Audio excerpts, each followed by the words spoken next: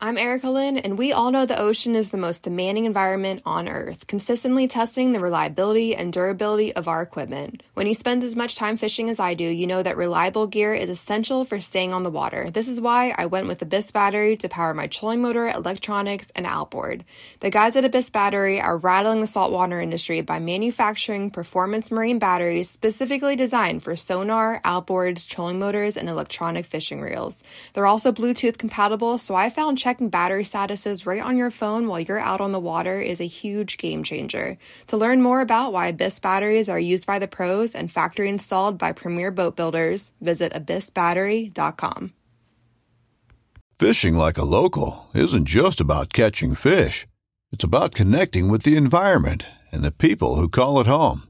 It's about hearing the stories and traditions that have been passed down for generations and sharing unforgettable moments with the people you meet along the way. Fishing like a local is having an experience that stays with you forever. And with Fishing Booker, you can experience it too, no matter where you are. Discover your next adventure on Fishing Booker. Welcome back to the Paddle and Fin Podcast Network. We're brought to you by Yak Gadget for all your fine quality kayak fishing accessories. Go to yakgadget.com. Pelican cases, coolers, and lighting. Go to pelican.com. And the 153 Bait Company for all your hard and soft bait needs. Go to the153angler.com. So join with me as together we dive into the tips and techniques that will help make us better anglers out on the water. Welcome back to Bass Fishing for Noobs here on the Paddle and Fin Podcast. I am your host, Sean Lavery. With me tonight is one of my fellow Paddle and Fin co-hosts, Chris Slipka. He is the host of the Mindset segment of the Paddle and Fin Podcast. How's that going for you, Chris? Oh, it's going great, man. It's good. We have a new episode coming out every other Sunday, and it's been fantastic. That's definitely an area of my game that listening to your podcast it's helped me a lot because I struggle with that mental game. It's so easy to kind of get lost and lose your head, and when that happens, then everything else goes downhill. So, Yeah, I mean that's kind of how I felt too. Is once you start second guessing everything you're doing, everything goes downhill from there. Right, and it's just a tailspin. So Yeah. If you can keep your mind and your wits about you, you're already working in the right direction anyway, and hopefully everything else kind of follows along. But again, thanks again for coming on with me tonight. No problem. Guys, tonight we're going to talk a little bit about another aspect of fishing that I tend to struggle with, and that is trying to keep things simple and, downsizing the kind of stuff that you bring out on the water. If I imagine a lot of people are like me and take darn near everything you own out with you on the water. And not only does that lead to like a super heavy kayak that's hard to drag around, lots of stuff in your way, I don't take as many rods as some people. I only usually take maybe 4, 5, 6 max rods at a time, but I definitely take probably 6 tackle boxes with me. I have my front hatch of my kayak completely full. I had to find a way to attach my cart. I now attach my cart on the far back of my kayak because I could no longer fit it in my front hatch with all the other crap that I have in there. So I am definitely guilty of taking way too much stuff with me. So what kind of brought you to that idea? And I guess we'll start with that. Well, tournament fishing, number one, just being able to not have to make a million different bait decisions while you only have 8 hours to fish and you're fishing for money. On top of that, I think the first tournament I tried bringing everything I own. I mean, it wasn't much. It was like six tackle boxes and probably like 5, 6 rods. And instead of focusing on what I was fishing, I was focusing just on I was switching out baits almost, every couple of minutes, and it led to me not catching any fish that whole tournament or that whole day. Okay. Because I was more, obsessed with switching out baits than actually reading the water. Gotcha. I tend to whether it's through laziness or what, but I will stick with something for a long time before I change it out. And part of that originally was because I didn't bring that many rods. I didn't have that many different kinds of rods, so I just wouldn't cut something off and tie something else on, just because I didn't have that many rods. So, and I would just stick with something even if it wasn't working. So I kind of erred on the other side of that, but I can definitely see where that would happen. And you saying that having that many different baits with you, I use maybe 5% of what I bring with me on any given day. When I fish, like today, I took my full complement of tackle box with me this morning when I went out, and I never touched it. I never even opened my Yak Gadget crate at all.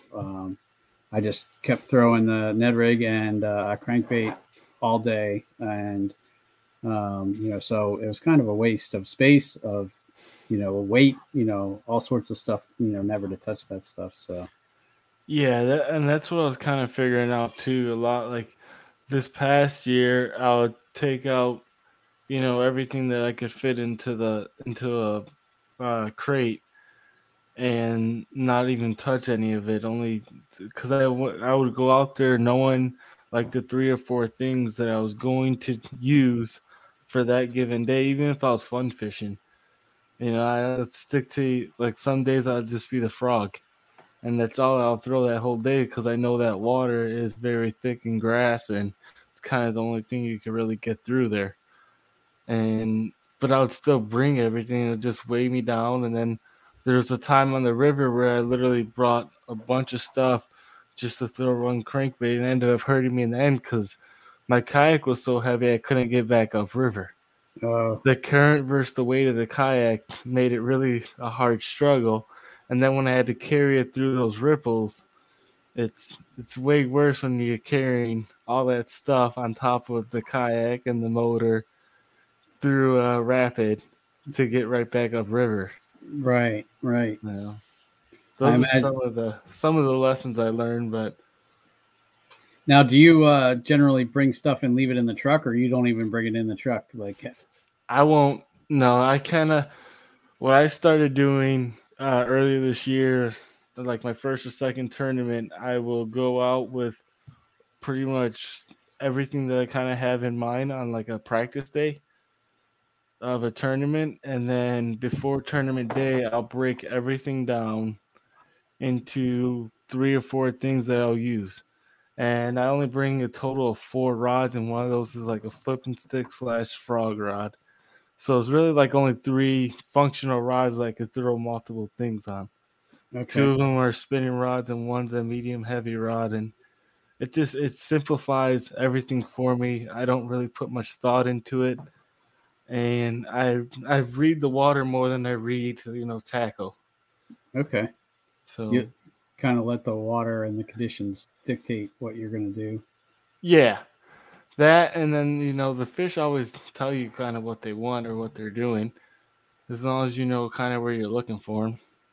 Right. And that's another thing that I struggled with initially is, as I've gotten to learn, spending more time on the water, I've started to do a little bit better at kind of identifying where, will be more higher percentage areas for fish.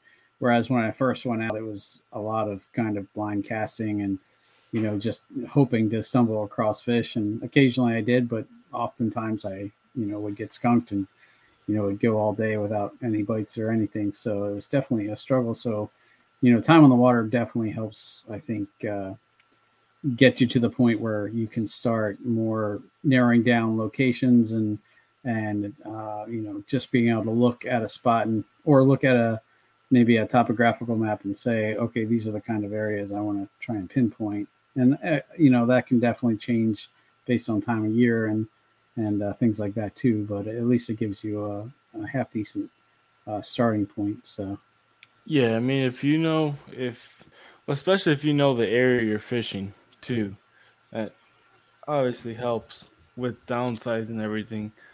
But for me, I always start with just looking at a map, looking at Google Maps, and kind of pinpointing kind of how I like to fish, and then kind of look for areas that kind of support that. So like if you're a dock fisherman, you kind of want to look for the docks, obviously.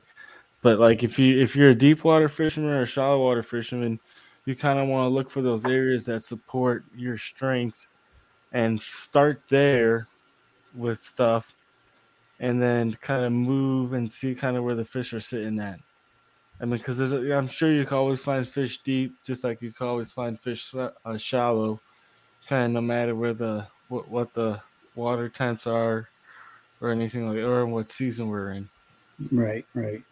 They always say, a majority of fish move one location or another, but usually you can at least pick off one or two stragglers that never make that move. Even though it's kind of, they like to make it like a blanket statement. Well, fish move shallow at this time of year, but there's always a fish or two that hang around where you don't expect them, or where they don't follow that, trend that everybody says. So yeah, what I heard one person say, well, a few people that are like the Elite Series guys say, there's always a few fish that didn't read the rule book of what they're supposed to do, and in certain times. That's a good way to put it. Definitely. So, and there's so many times where I'll be fishing and almost not paying attention because I'm not expecting to catch a fish. I'm on my way to where I expect to catch them, and so I'm kind of just goofing around, working my way back there, and I'll catch a fish, and I'll be like, well, why was that fish there? And then if that does happen, and I try and make some mental notes of exactly where that fish was and see if maybe you can then develop a pattern. A lot of times, though, sometimes it's just kind of like a single solitary fish that just happened to be at one of those weird spots too, though. So yeah, I agree with that too.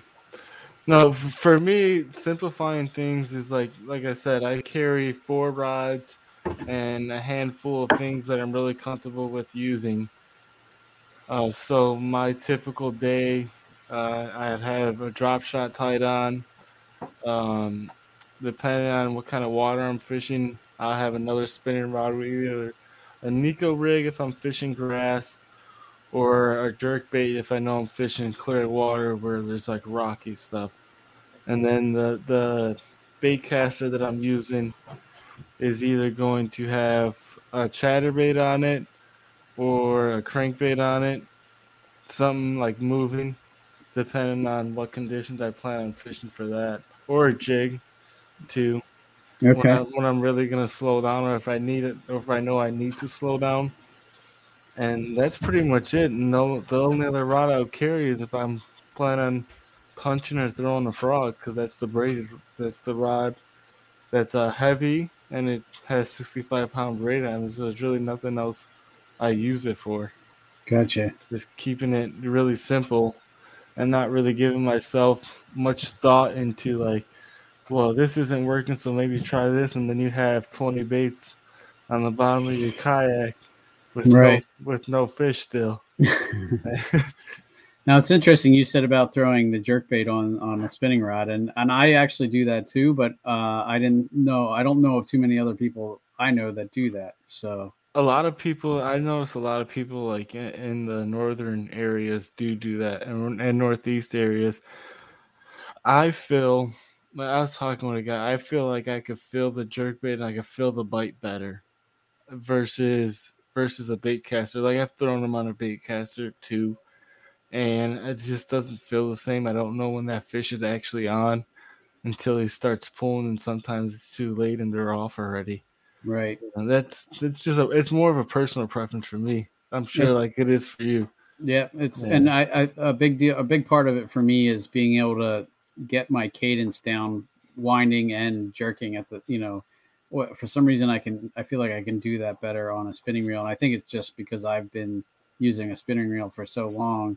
I'm still not extremely new to bait casting, but definitely not as adept with them as a spinning rod. So I think for me, just getting that jerk, pause, winding, jerk, pause, wind, I feel like I can do it more rhythmically with a spinning reel for some reason. And it's probably just lack of practice at this point, but that's kind of why I still throw it on a spinning rod.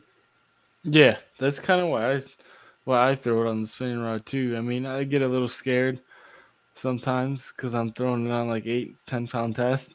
So there's always that fear of it breaking off. But for the most part, I mean, earlier in Michigan this year, I put a pike on a spinning rod, and I mean, probably by pure luck that it didn't bite the line off, but kind of eases your mind when you can bring a fish that size in versus, 3-pound smallmouth. Right. No, I've definitely caught some big catfish accidentally on weird stuff like crankbaits and stuff, and Yeah. on it. But also on like inline spinners. Last year, not so much this year for whatever reason, but for some reason last year, I was fishing an inline spinner a lot for smallies on the river, and I kept catching huge catfish, and it was handling fine. The line would get all snotty from the catfish. It's kind of gross. Those channel catfish are aggressive. Yeah, the channels and the flatheads can be very aggressive at certain times. It's weird that they're talked about as bottom feeders, and then bass guys are catching them left and right at certain times. Yep. I think it was the last time I was out on the river. I caught one on a crankbait, and sometimes, man, they friggin' latch onto that back treble, and it kind of gets both lips, and I have a heck of a time getting it out of their mouth. But hunting boots are a critical component of any successful hunt. Whether walking a short distance to your blind or trudging miles through rugged terrain, your feet are carrying the load. Without the right boots, you could give up early and lose out on that trophy just over the ridge. At Midway USA, we make selecting boots for your next hunt easier. With just a few clicks of a mouse, you can decide on what's important, like waterproofing, insulation, size, width, and savings. For just about everything for shooting, hunting, and the outdoors, check out MidwayUSA.com. Yeah, and then, as far as we can go back into the keeping it, simplifying it. That's kind of the rod setup I have, but also as far as like colors, I was going to ask you about that. Yeah, to keep it simple with colors, like my jigs, it's a black jig, a brown jig, and possibly a black and blue jig at certain times, or like a green pumpkin. I keep it really simple with that. Plastic colors, it's either green pumpkin or black and blue. Okay. I very rarely, I mean, maybe I'll mix in like a gold flake versus a purple flake or something like that. But very rarely do I go off of those two colors. If it's some type of swim bait, I'll go with a white. And okay. Like it's part of keeping it simple too, and keeping tackle down, and honestly saving money. Yeah. We don't need these thousands of different colors and stuff like that just to compete in a tournament. I've kind of started doing that as well. If I'm out on the river, I kind of stick to the black or the chartreuse and black crankbait seems to work really well for me. Otherwise, if it's a jerkbait or a swim bait, I'm doing white or white and chartreuse. Like the big Joshy, I throw in chartreuse on the river, and then more natural colors when I'm on the lake. Yeah, but if I feel I need chartreuse, I just keep that. What's that dip? Dip it. Yeah. The spike. Yeah. Yeah, I'll spike the white if I feel I need that. Versus having to buy a whole new pack of different. I mean, it's doing the same thing, and if anything, it's adding more scent to it also. So when you're spiking it versus when you're buying it. True. I'm not big on crankbaits other than like square bills, but if I'm using a square bill crankbait, like you said, the black and yellow is one that you kind of always have to have. It's won so much money, so many different places in the country. Then that like a shad color, and then around here in the early springtime, that black and red is kind of key. Yep. No, I agree, and that's very similar to around here as well. I haven't had as much luck with the shad colors on the river. That's For some reason, the black and red, yellow, or the black and chartreuse, I do really well.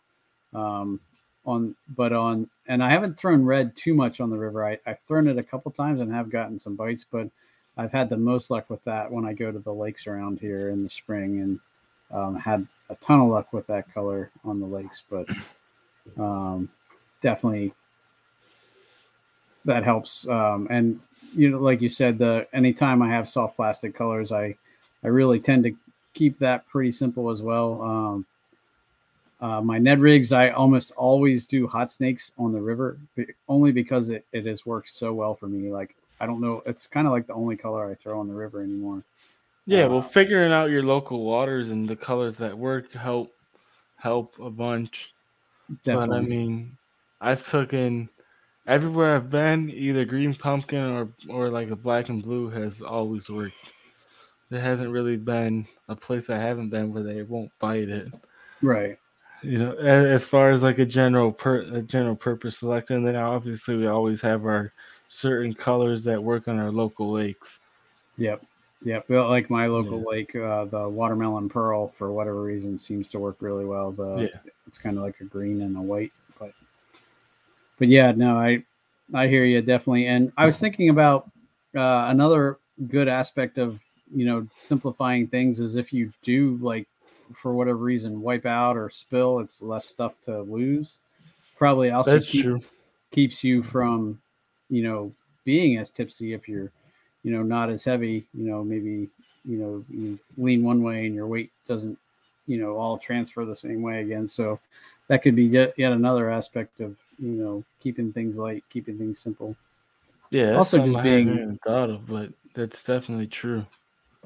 And just like you said, being mobile, like if you have to get out and drag your kayak, or you're portaging it all, the lighter you can be, obviously, is will help you be able to be more maneuverable and be make the kayak much easier to get from point A to point B. Yeah, definitely.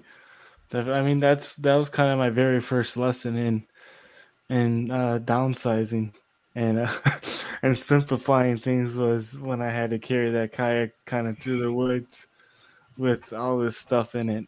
It just took a lot longer to do, because instead of just dragging the kayak, now I had to park the kayak, take all the plastics and all that stuff out to lose weight, and then drag the kayak to where I need to go. It's just, that was a big pain, and that's what really kind of sparked this topic that we're talking about. And you think I would have learned that lesson too.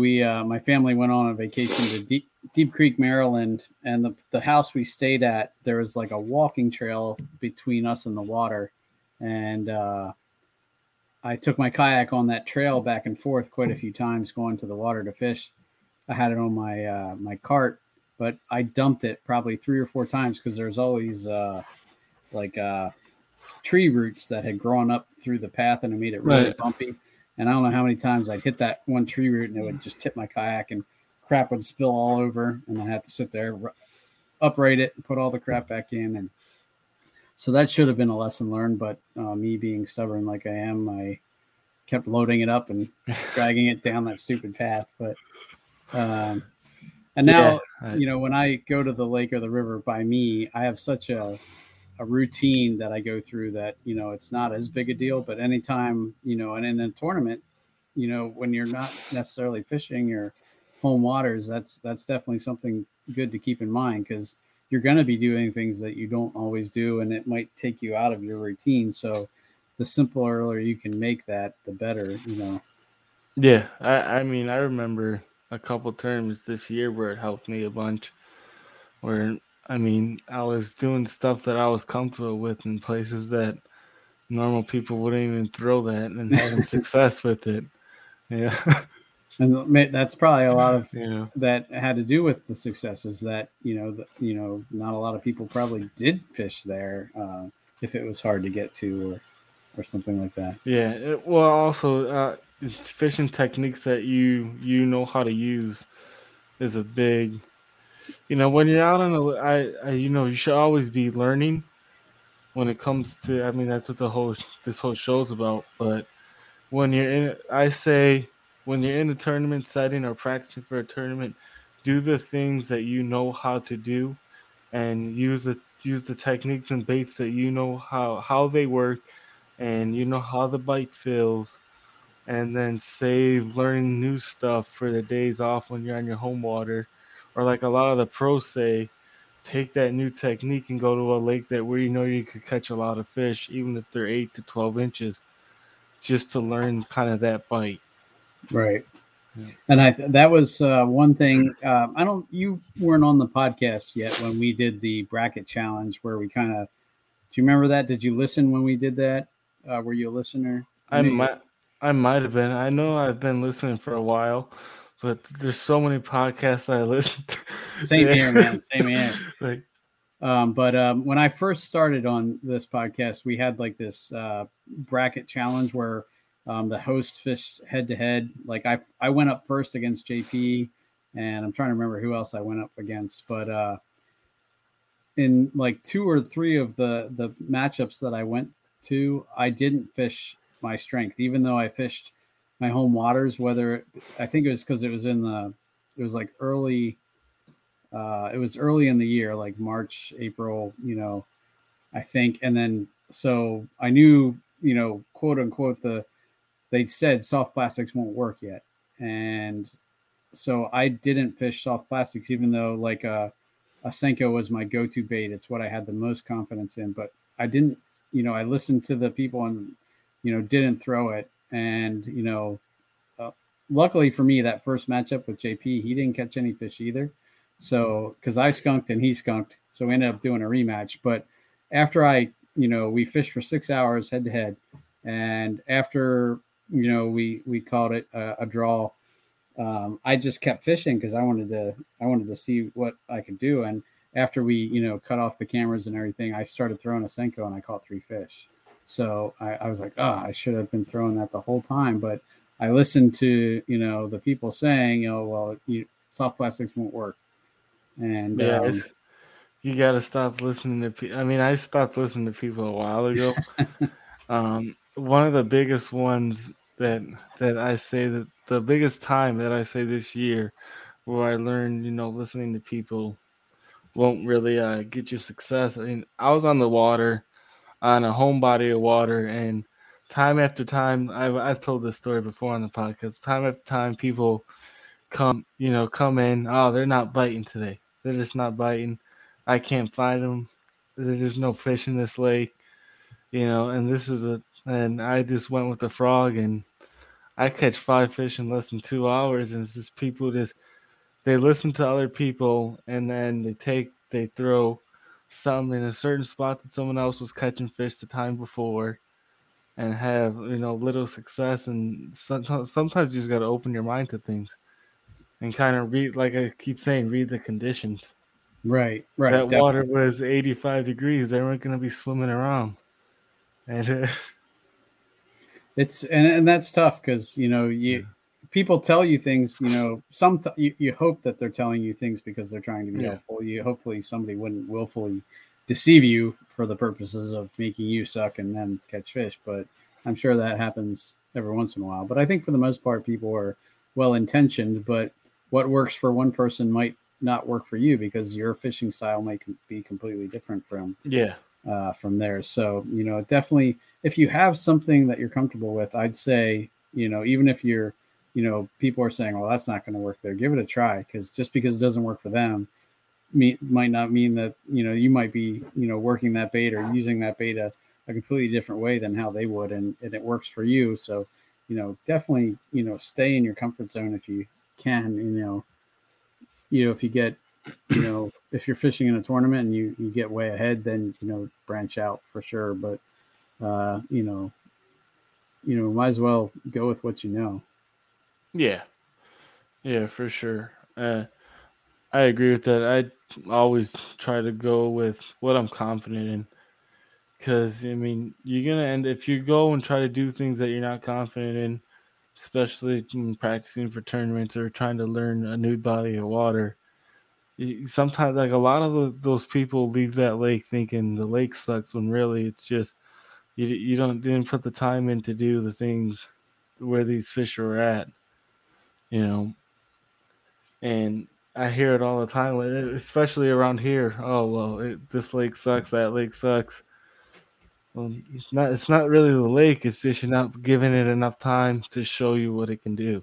Right. No, and I fished for my local area for so long before I, started learning. And, I think back to, my first year or two fishing where, I got skunked so many times, and it wasn't because there was no fish there. It was because I wasn't putting it where the fish were, or, presenting it in a way that would make them want to bite it, and I look back at all the silly things I did, and, it was definitely a learning experience, and almost comical now looking back at, everything I tried, and a lot of wasted time, actually, sadly enough, but, before I actually started putting things together. But, I feel like we all had to go through that.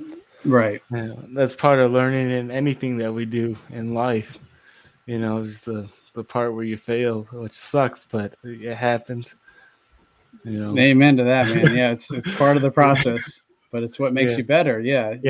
And now I am on the other side, and I can look back and laugh about it. And, and maybe if I see somebody doing some of those same things, I can, try and help them out. And, just say, hey, I see you're struggling. This is what worked for me. It might not work for you, but hey, feel free to give it a try if you want. So, yeah, the thing that I don't like about certain people on the water, nobody like specifically done it to me, but people who try to push a certain product or a certain expensive rod or something, saying you have to have that in order to catch fish here. That's something that I always try to stay away from. But helping people like, hey, this technique will help you, like kind of what this whole show's about, definitely, is a good thing for the sport and for people to learn more.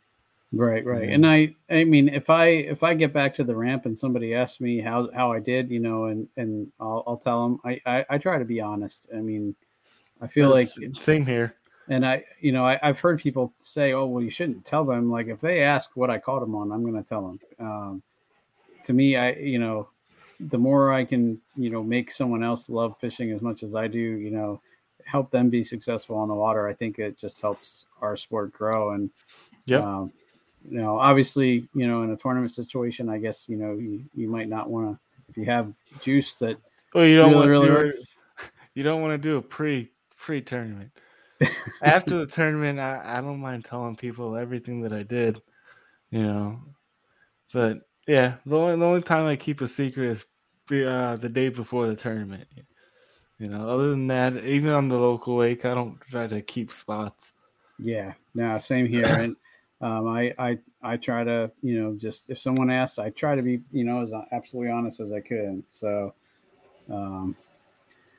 I was thinking, about the simplifying things and how much that goes towards your mindset too. Because if,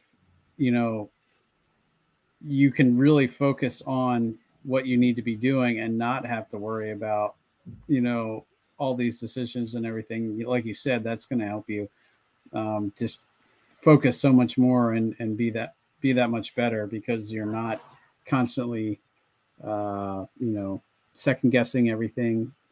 That was something I did at first too. And one of the main reasons why I didn't, switch baits often is because I didn't have confidence in them. And I was like, well, either the fish aren't biting this, but it more often than not was probably just because I wasn't working the bait or presenting the bait correctly, but that kind of in turn prevented me from using a lot of different baits. But like, do you use snaps or anything like that to help you change baits quickly, or do you just tie direct? I tie direct all the time. Okay. The only time I really have a snap on, which crankbaits come with it already, but it's like a lipless crankbait, just because I know it gives it more action. Okay. And that like a lipless or a square bill crankbait, just because I know it allows it to move more. Okay. Or if I'm musky fishing, but that's a whole nother topic. Musky fishing is, yeah, you're right. There's a whole next level of gear you have to have for that, right? Yeah, that's why I stick with the fly rod. It's cheaper. I still want to do that, and I'm hesitant to say I'm musky fishing. I more hope that I'm gonna just catch one while I'm bass fishing. That's my hope. And on the river, it's always possible, I guess. Well, that happened to me this year. Okay, I caught one while bass fishing, but that's the one that took my rod into the water. So I remember passing a guy early on this season. He was fly fishing from his kayak, and I was like, "Oh man, you're fly fishing. That's awesome." He's like, "Yeah, I'm musky fishing." I'm like, "Wow." So you're just taking it like that much. It's hard enough to fly fish from a kayak, let alone where he was right by me. But then to say, "Oh, I'm fly fishing for muskie on my kayak in that spot," I'm like, "All right." I'll tell you what, you want a headache or to be aggravated constantly?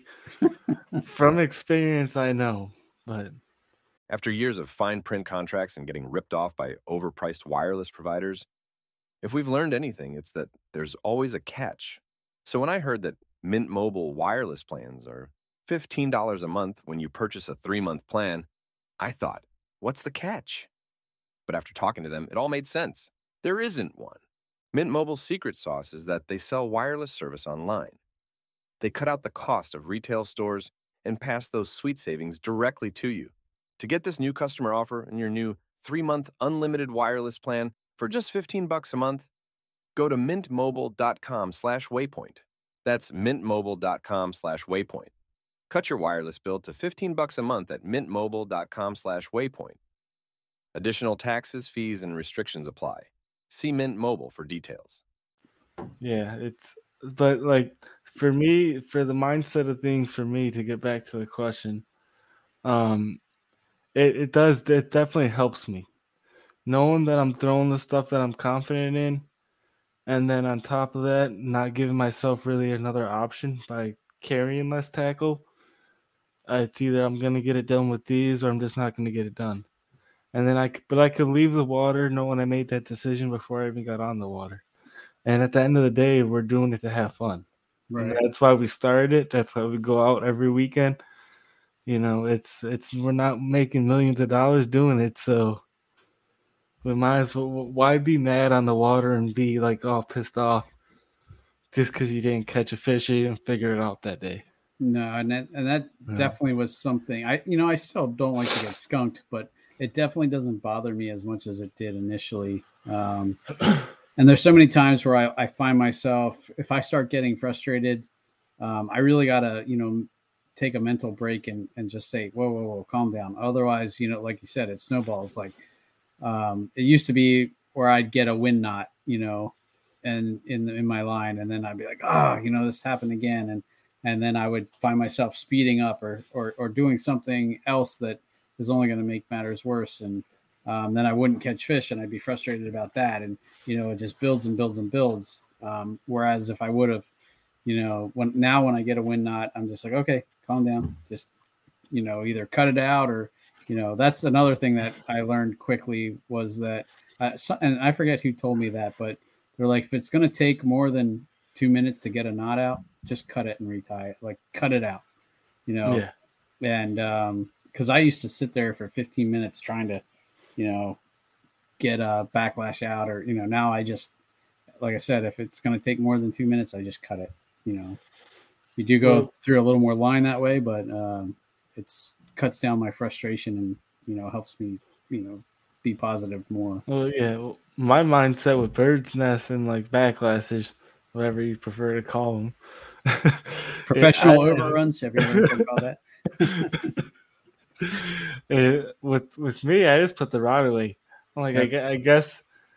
Well, I mean, for me, I guess it's just not meant to be for me to catch something on that bait today. I'll just try something different, and just go on from there. I mean, sometimes you do have to, like in tournament situations or something like that, you kind of have to sit there and fiddle with it for a little bit. But I mean, when we're fun fishing, just try something different. Right. I mean, we have the rod. I know we're nobody out here. Nobody bass fishing takes one rod bass fishing anymore. When I shore fish, I see guys bass fishing, they don't even take one rod anymore. Yeah. They got 2 or 3 that they're carrying around while they're fishing. Yep. And so even when I shore fish, I carry at Yeah. least 2 because. yeah.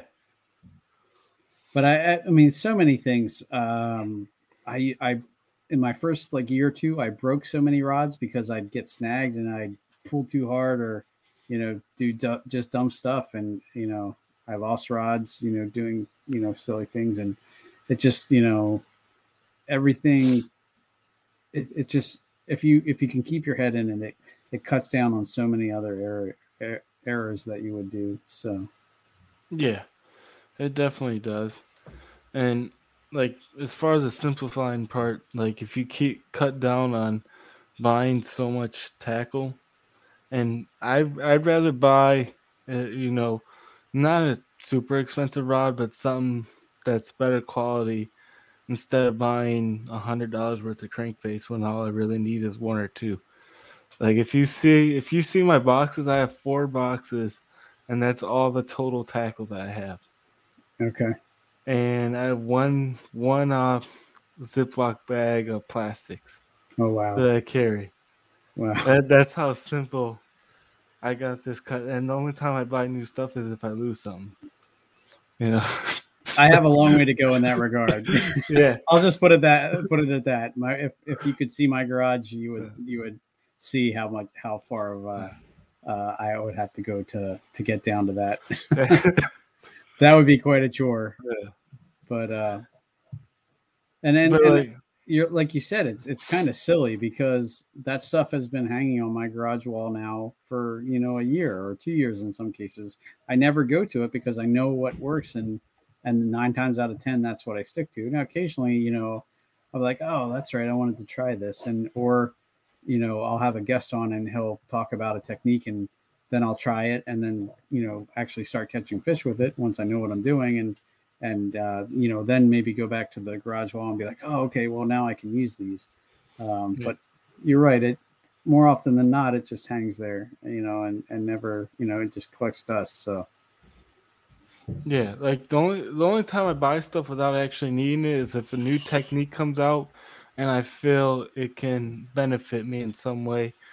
But then I'll go out and I'll buy 1 pack of, like when the Ned rig came out, I bought 1 pack of Ned rig jig heads, and then 1 pack of TRDs.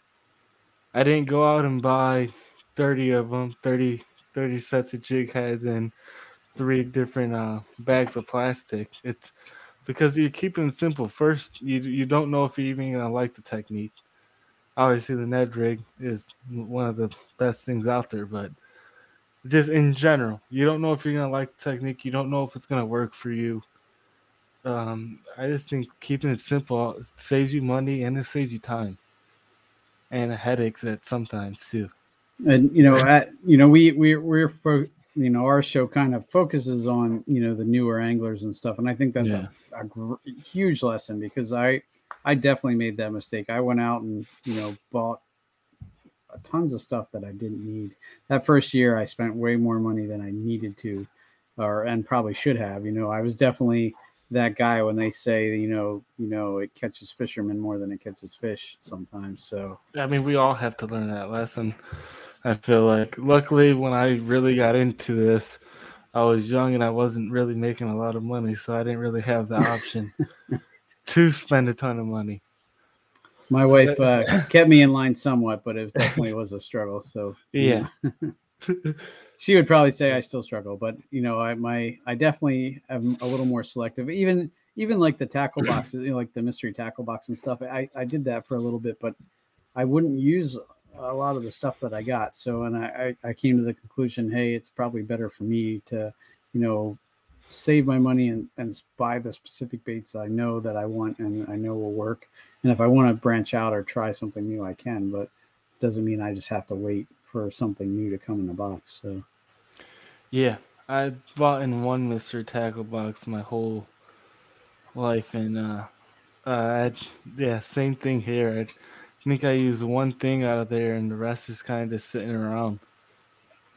Like it just wasn't worth it for me. It's a great thing to have sometimes, But No, I I agree. didn't see Some people, the I think, benefit. yeah, no, and then I do. I think I have one Dark Horse tackle. I have like their. I think they do an $8 a month where you get like one or two baits. That's it's more like a sample kind of. It's not their big box, but I think I'm still subscribed to that because it's like super cheap, and every once in a while you get weird stuff that I wouldn't have thought of trying, but Yeah, but but most of the stuff that's like new that you wouldn't think of trying, there's probably 30 YouTube videos on it before you even put your hands on the thing. right. Like, No, I like a few weeks ago I had the guy who invented the ghillie on, yeah, and he hooked me up with some because I couldn't find them in stores anywhere, and so I'm super psyched to try that. But other than that, there really isn't a ton of stuff that I haven't tried at this point, yeah. So I mean, when you break stuff down into categories, you kind of don't really have a ton that's new. mhm. You know, you got your jigs, now you got your chatterbaits, you got your Texas rig, your spinner bait that's kind of going out of style, unfortunately, because I like throwing that. Mhm. But you know, and you got your plastics, and then you got your hard baits. Like you only need a few of each of those, and the thing that you probably spend most money on when you break it down is probably soft plastics, because Right. you go through those soft plastics and hooks, and tungsten weights is probably the thing that if you break it down, you're gonna spend the most money on throughout the year, unless you're just buying stuff just to buy stuff. Right.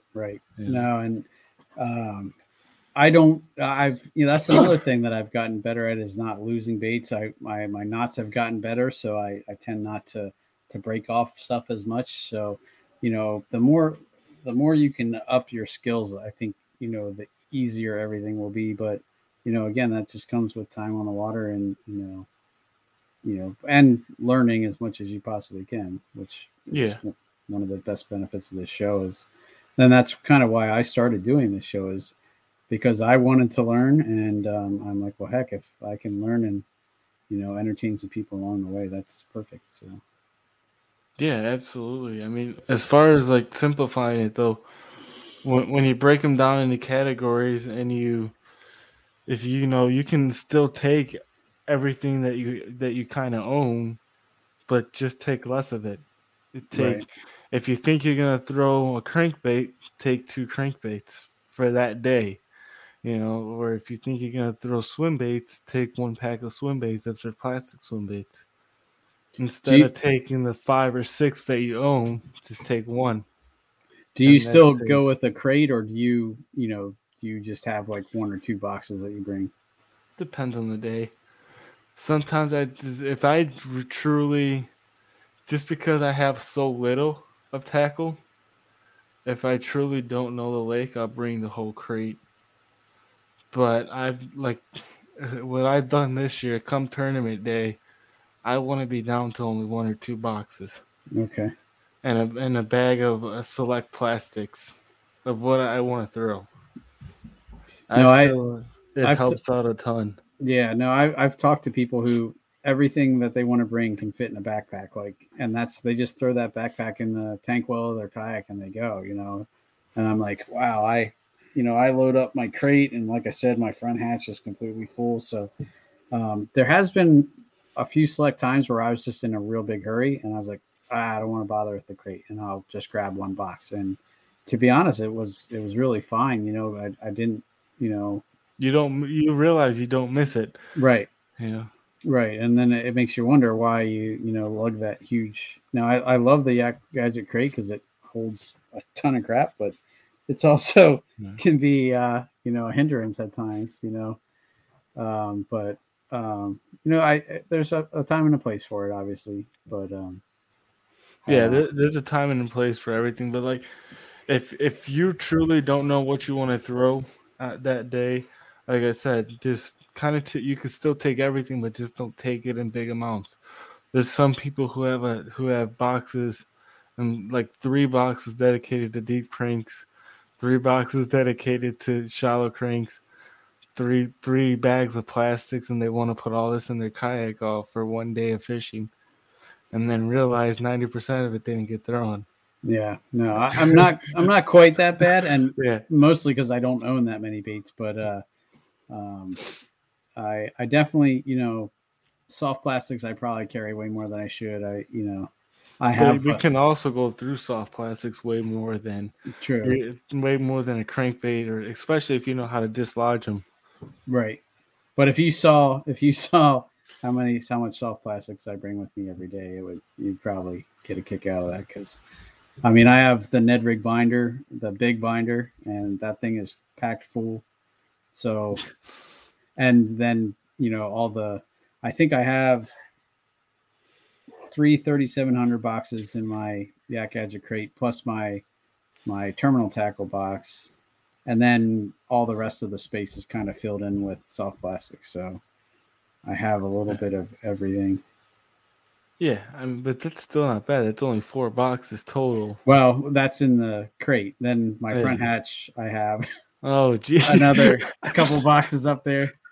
I have a spinnerbait box up there, and then I have my frog box up there, and then an inline spinner box. So it's a little full. I don't bring out the top water box until the water hits about 75.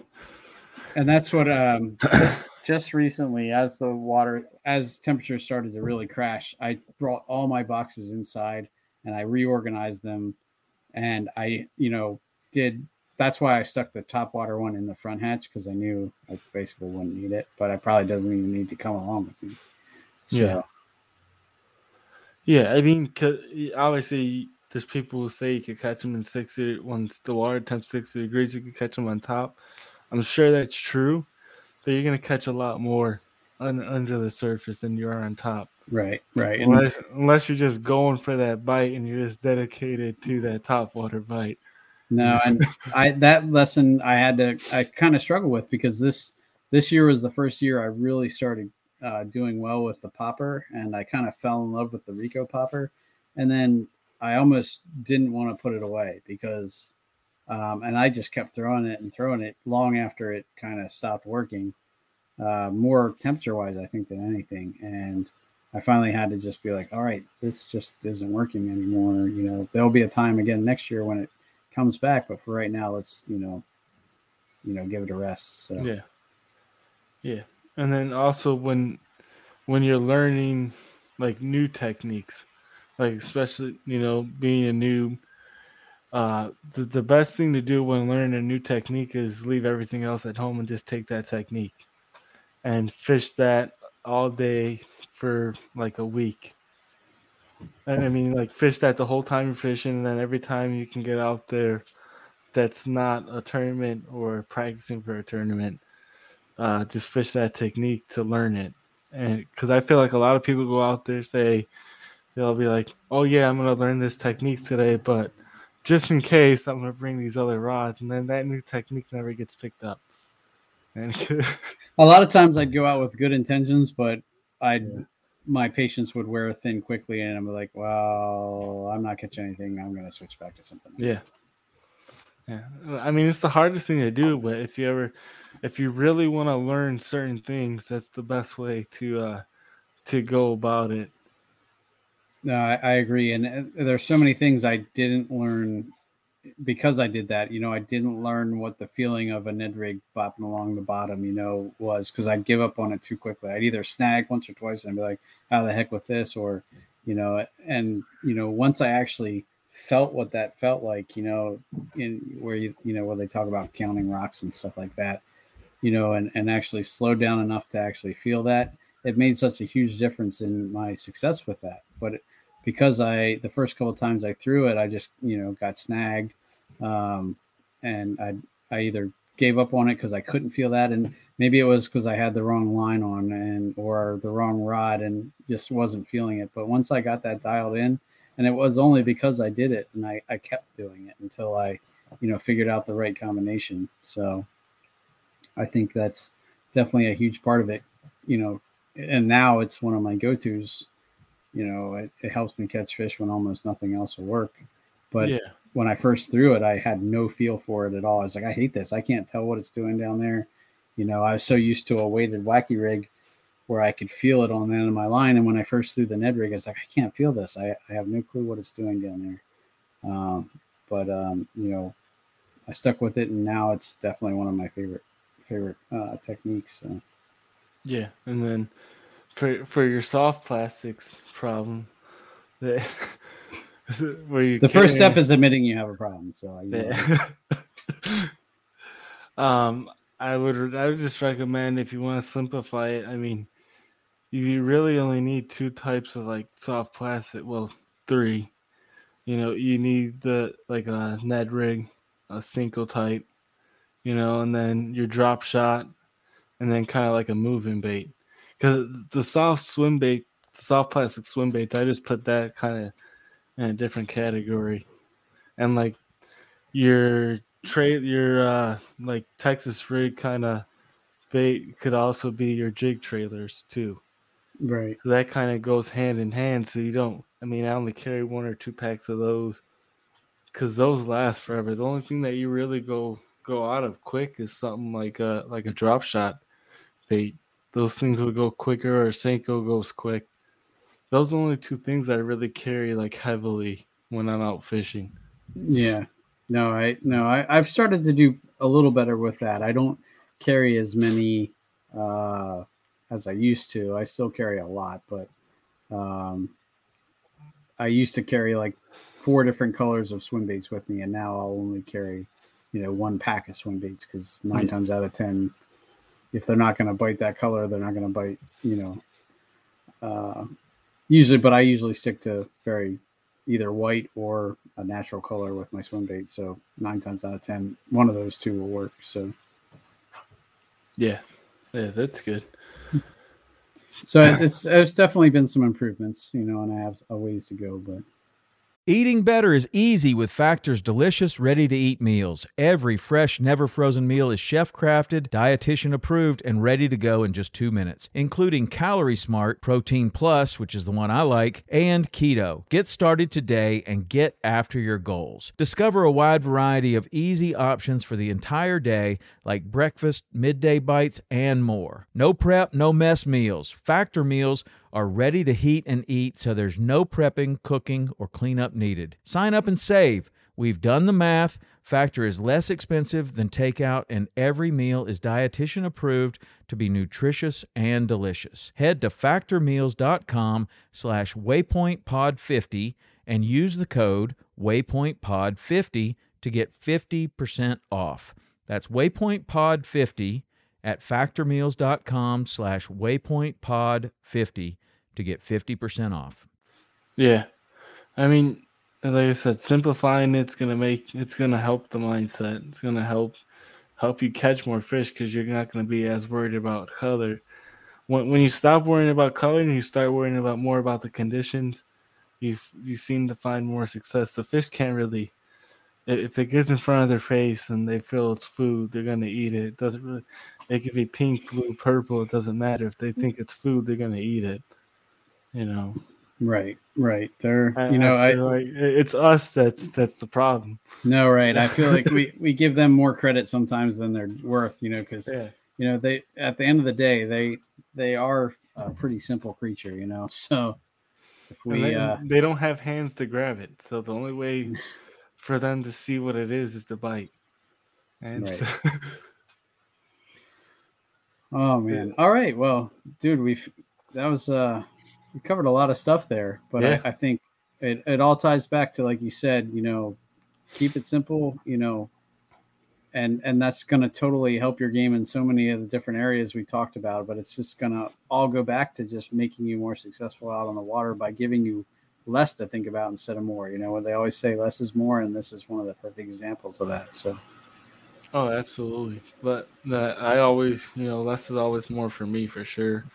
If you see me out on the water, you'll see I don't carry a lot of stuff, and I actually get made fun of for it for a couple of the locals around here, but I always outfish them, so it doesn't matter. I was going to say, the ends justify the means, for sure. So. Yep. Well, cool, man. I wanted to give you a chance to shout out any sponsors and stuff if you want.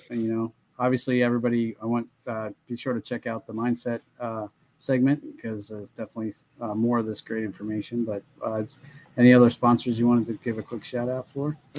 Just right now, well, Rocktown Adventures, I'm not technically sponsored by them, but just, the local kayak shop, they're always willing to help. They're always willing to answer questions for me, or answer questions for people who contact me.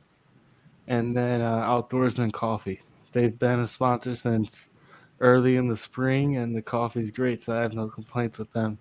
Awesome. Well, that's cool. How'd you happen on them? Like you had used them before, or they reached out to you? I was using the product prior to being sponsored by them. Okay. And just, tagging the product, and I already liked the product, and I already liked what they were doing. Their slogan is caffeinate, motivate, dominate, and there you go. I'm a guy all about mindset and keeping people with a positive attitude, so it kind of just goes hand in hand. Awesome. Well, cool. And for the folks who want to check out Mindset, you said every other Sunday? Yep. So we'll have our next episode. It would have had already come out by the time this airs. It would have came out yesterday. Okay. And then 2 weeks from then, every other week. Cool. All right, guys. Well, be sure and check that out. So, Chris, thanks again, bud, for helping me out in a pinch here. No problem, man. My guest for this week bailed on me, and Chris was nice enough to hook me up, and I think it was a great conversation. So, thank you. Yeah. It is. Like I said, there's a couple other topics I would have, the tubes and all this, and spinnerbaits and jerkbaits and stuff, but that's been like your past couple of weeks, so I don't want to reiterate something. Well, that's all right. We can have you on again once we get a little time lapse between those those techniques and stuff. Yeah, no, that's perfectly fine. Cool, man. Well, thanks again, man. Everyone, thanks for listening. This has been the Bass Fishing for Noobs segment on the Paddle and Fin podcast, where we bring you the techniques, the tricks, and the tips to help you rip more lips. Good night, guys. Thanks for tuning in to another killer episode on Paddle and Fin. Don't forget to go check out our website at paddle_and_fin.com. Don't forget to check out the YouTube channel at Paddle and Fin. If you got a question, comment, want to hear from a future guest on a future episode, feel free to email us at paddle_and_fin@gmail.com. Don't forget to follow us on social media at Paddle and Fin on Facebook and Instagram. Shout out to our show supporters, Angler. The Angler button and app just makes for a better time on the water and creates a virtual logbook for every fishing outing out on the water. Shout out to Rocktown Adventures, located in Northern Illinois, for all your kayaking, camping, and hiking needs. Shout out to Jigmasters Jigs. When in doubt, get the jig out. Go to jigmasters.com